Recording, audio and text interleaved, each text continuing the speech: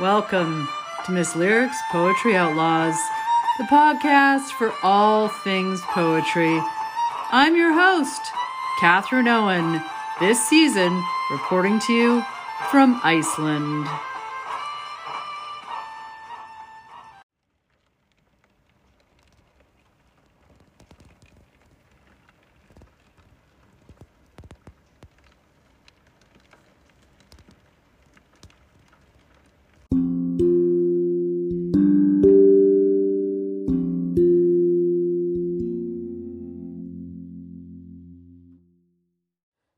Oh, hi, Outlaws. That was the Icelandic rain falling. It's been falling all day long. And I decided I was going to go to the spa because what better idea than to go swimming and soaking in a hot springs and freezing your butt off in a lake and hitting the sweaty sauna than during a rainstorm. I was gifted with the money for the admission, which is $50, so not cheap, like pretty much everything here. I haven't yet found anything that is cheap, except for, of course, walking in nature, which is free. So I went there, and I expected to see fewer people. There are still quite a lot of people because tour buses are making the rounds, even in October, in the pouring rain and slight chill. But it wasn't too bad. And I was there early enough that there wasn't hordes and masses. And I was able to hang out there for a couple of hours and do my cycle of soaking and sweating. And yeah, it was really invigorating. And I did notice that my skin was glowing at the end. So that was delightful. And then, since the last podcast, we had a fire pit with everybody here. And then we had a little crepe dinner with everybody here and an extra guest or two who are writers and translators and co-creators of this space.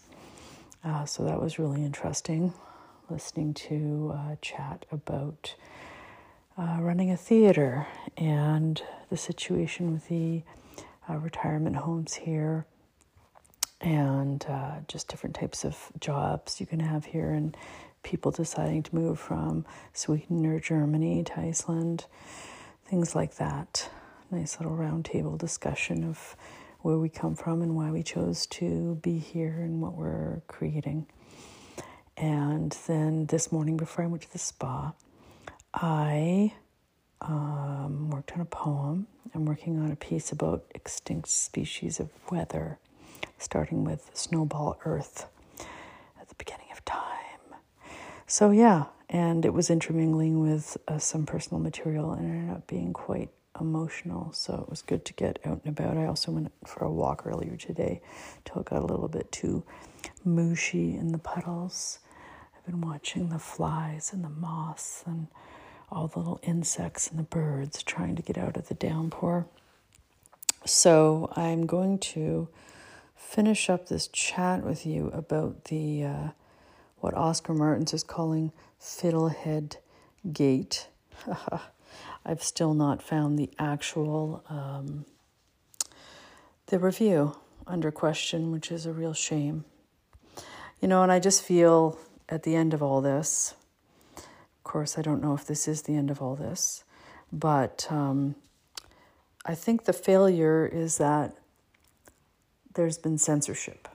And when there's censorship, you don't see the text under question. And then you can't possibly articulate at any kind of length or depth your real perception of it and your reaction to it. And so that is the loss of an opportunity for teaching, for engaging, for having an opinion that has validity. So Oscar Martins has a blog, and he sent this to me, his own reactions and a couple of other people's reactions to the situation. And he says, Sue, what the hell is happening over at the Fiddlehead? I don't know where to start. First, he says, you won't even name the reviewer. Perhaps you don't want to contribute to the notoriety of this particular thought criminal by naming her, but this tactic seems more suitable for minor league school shooters. Susan C. Haley is the reviewer. Was that so hard? And then he says, internet bun fights are breaking out over the content of the review, which thanks to you, we can't read. And then pulling an entire print run because of one review, is that a good use of funds for a heavily subsidized publication? And then he says, as of 2016, which was the last time I noticed that Susan Haley's website was updated, she had published 22 reviews with the Fiddlehead, so maybe the total is somewhere closer to 30 or 40. How does your trusted, intelligent, insightful reviewer transform into insensitive, ignorant, and incompetent overnight? 5, using specific examples. This was the dearth in the apology, as the other poet I mentioned noted, is that she apologizes and she calls the reviewer racist and colonizing and so forth. But there's no actual evidence from the review, apart from what I mentioned that others who had read the review had noted where outdated examples of, say, Kipling were used, and perhaps civilization was used incorrectly and so forth. But he says, how can you explain how the Fiddlehead has contributed to colonial destructiveness, or is that just another meaningless woke buzzword you threw in to spice up your apology? And then he says, it looks like you did the brave thing and threw a couple of expendables under the bus. Considering the horrific nature of this colonial destructiveness, can we expect your resignation within the week? Then he had other people react to this. One said, hi, Sue, that was quite a lively spell of virtue signaling you did over that one review. And then he says, since you're the editor, shouldn't you resign as well? Do you really run the magazine so that at some point you don't read every single word that gets published? I expect more from the editor of a magazine which is publishing creative literary work.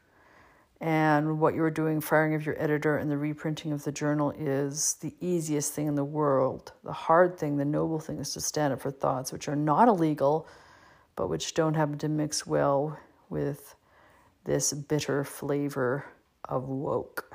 You're embarrassing yourself. Then another writer says, I don't get it. You published a review you didn't read, and then you fired the person who had read it and clearly didn't think it was racist or ignorant. So we can't read the review, so we have no way of knowing whether these comments are justified. She says, I'm sensing a lack of process. We don't know what provoked your apology. We know someone was fired and someone was blacklisted. And then she sums up, you have ultimate responsibility for what is published in the Fiddlehead. You implied the reviewer is racist, incompetent, and ignorant. So that is polarizing, and that's not leading to healing, and that seems like incredibly problematic without evidence. And then one other person says, I see you have fired Sabine Campbell, who's been a member of the editorial staff of the Fiddlehead since 1985 because of a review you published. So shouldn't you resign as well? And then we come to the review itself. You published a review and didn't name the author, but now we know.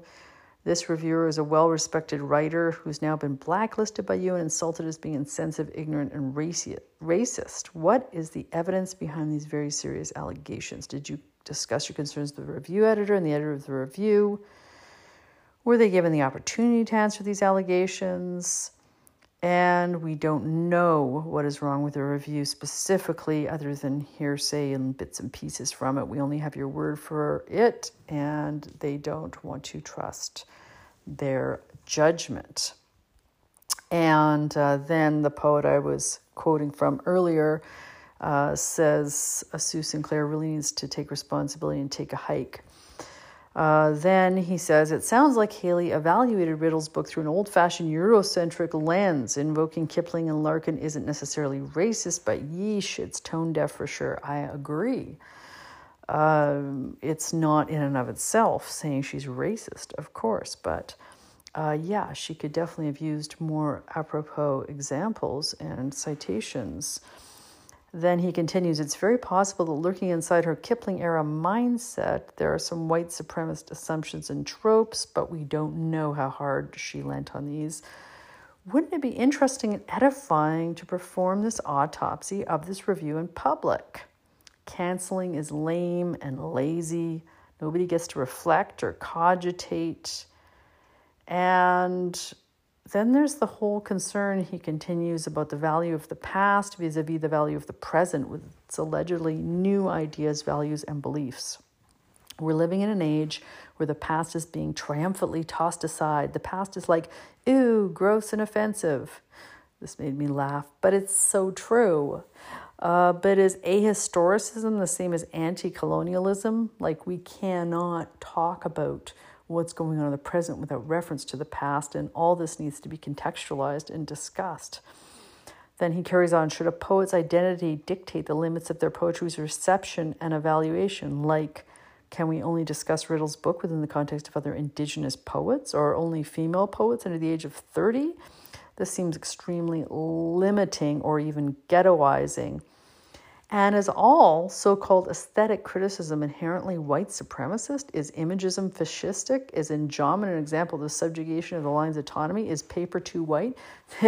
Then he says, I'm only half kidding. There are pedagogies and schools of poetics out there that want to decolonize everything, wipe the slate clean, just toss everything out. But isn't Riddle writing in English at least some of the time? If so, is she not, perhaps unwittingly, like the rest of us to some degree, in conversation or competition with all the English language poets of the past?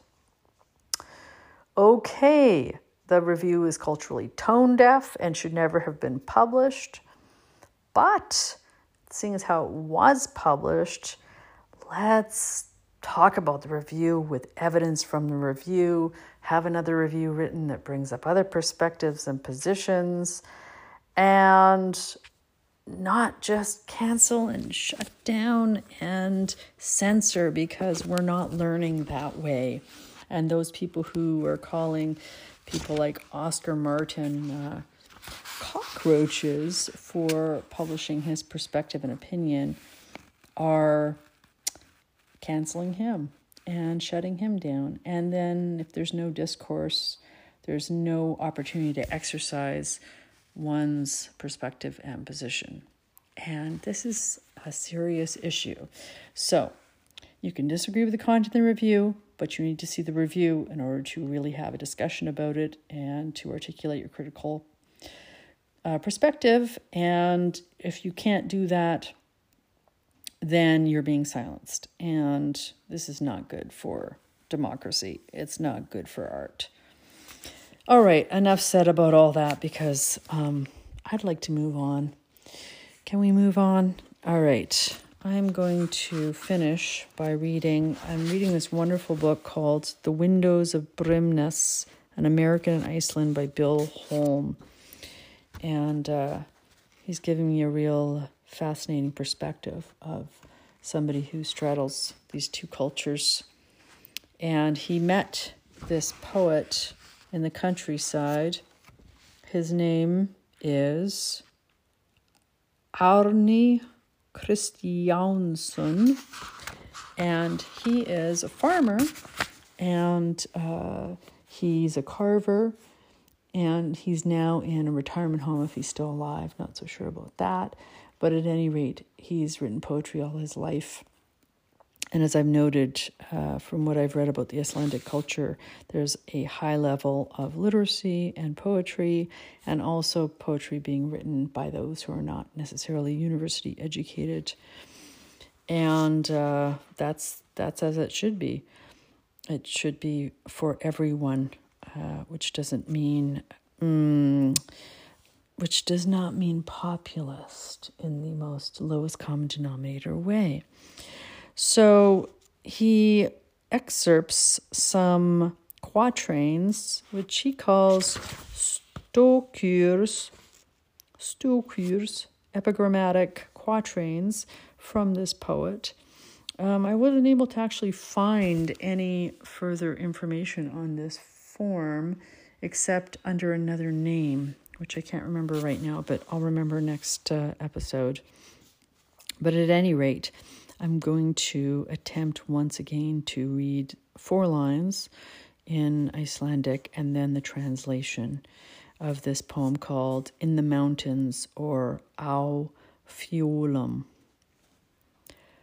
Á fjöllum vindas vipur sefur, Sjávarkindur við rjóð reyða. Mittislinda mjákum vefur mjóða tinda skjájas ljóða. In the mountains. In the mountains, a current of wind is sleeping. Sheep by the sea discuss the weather. A curtain of clouds wraps a soft cummerbund around the middle of the peaks. You've been listening to Miss Lyric's Poetry Outlaws. Stay fierce, word musicians.